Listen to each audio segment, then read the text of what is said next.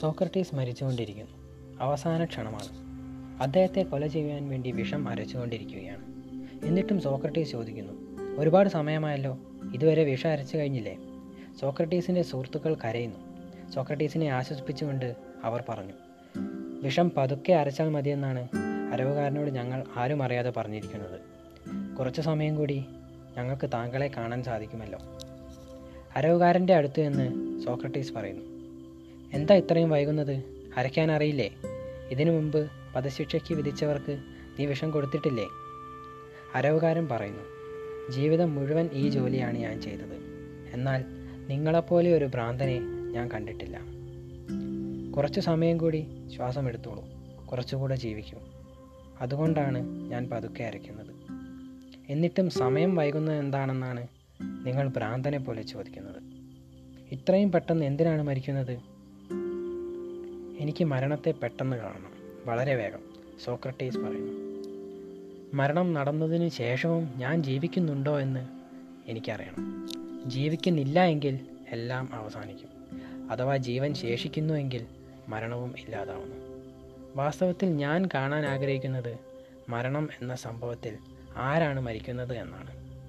മരണം മരിക്കുമോ അതോ ഞാൻ മരിക്കുമോ? ഒന്നുകിൽ ഞാൻ രക്ഷപ്പെടും, അല്ലെങ്കിൽ മരണം രക്ഷപ്പെടും. ഞാൻ അതാണ് കാണാൻ ആഗ്രഹിക്കുന്നത്. മരിക്കാതെ ഇതെങ്ങനെയാണ് കാണാൻ സാധിക്കുക?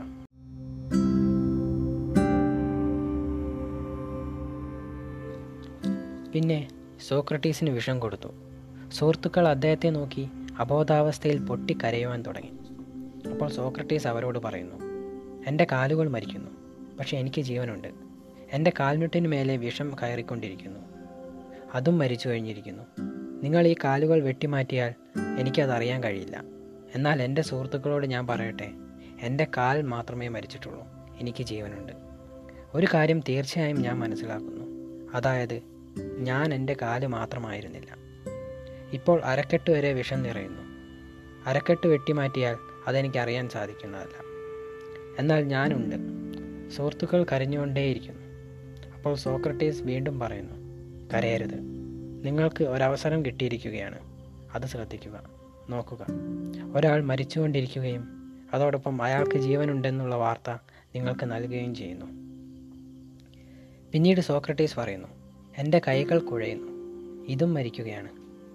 എൻ്റെ കൈകളാണെന്ന് ഞാൻ മനസ്സിലാക്കിയിരിക്കുന്നതും ഇല്ലാതാകുന്നു. എന്നാൽ ഞാനുണ്ട്. മരിച്ചുകൊണ്ടിരിക്കുന്ന സോക്രട്ടീസ് മരണത്തോടൊപ്പം സംസാരിച്ചു കൊണ്ടിരിക്കുന്നു.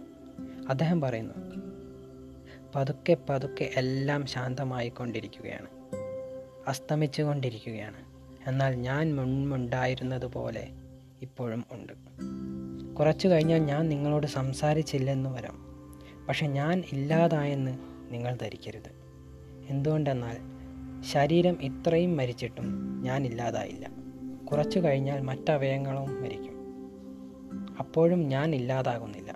കുറച്ചു കഴിഞ്ഞാൽ ഞാൻ സംസാരിച്ചില്ലെന്ന് വരാം. കാരണം സംസാരിക്കുന്നതിനുള്ള മാർഗം ശരീരമാണ്. എന്നാൽ ഞാൻ ഉണ്ടായിരിക്കും. എൻ്റെ ശരീരം മുഴുവൻ വിഷം നിറഞ്ഞിരിക്കുന്നു. ഇനി ഞാൻ സംസാരിക്കുകയില്ല. എന്നിട്ടും ഞാൻ നിങ്ങളോട് പറയുന്നത് ഞാനുണ്ടെന്നാണ്. പിന്നെ അവസാന ശ്വാസത്തിലൂടെ ഞാനുണ്ട്, ഞാനുണ്ട് എന്ന ശബ്ദം ശൂന്യതയിൽ വിലയം പ്രാപിച്ചു.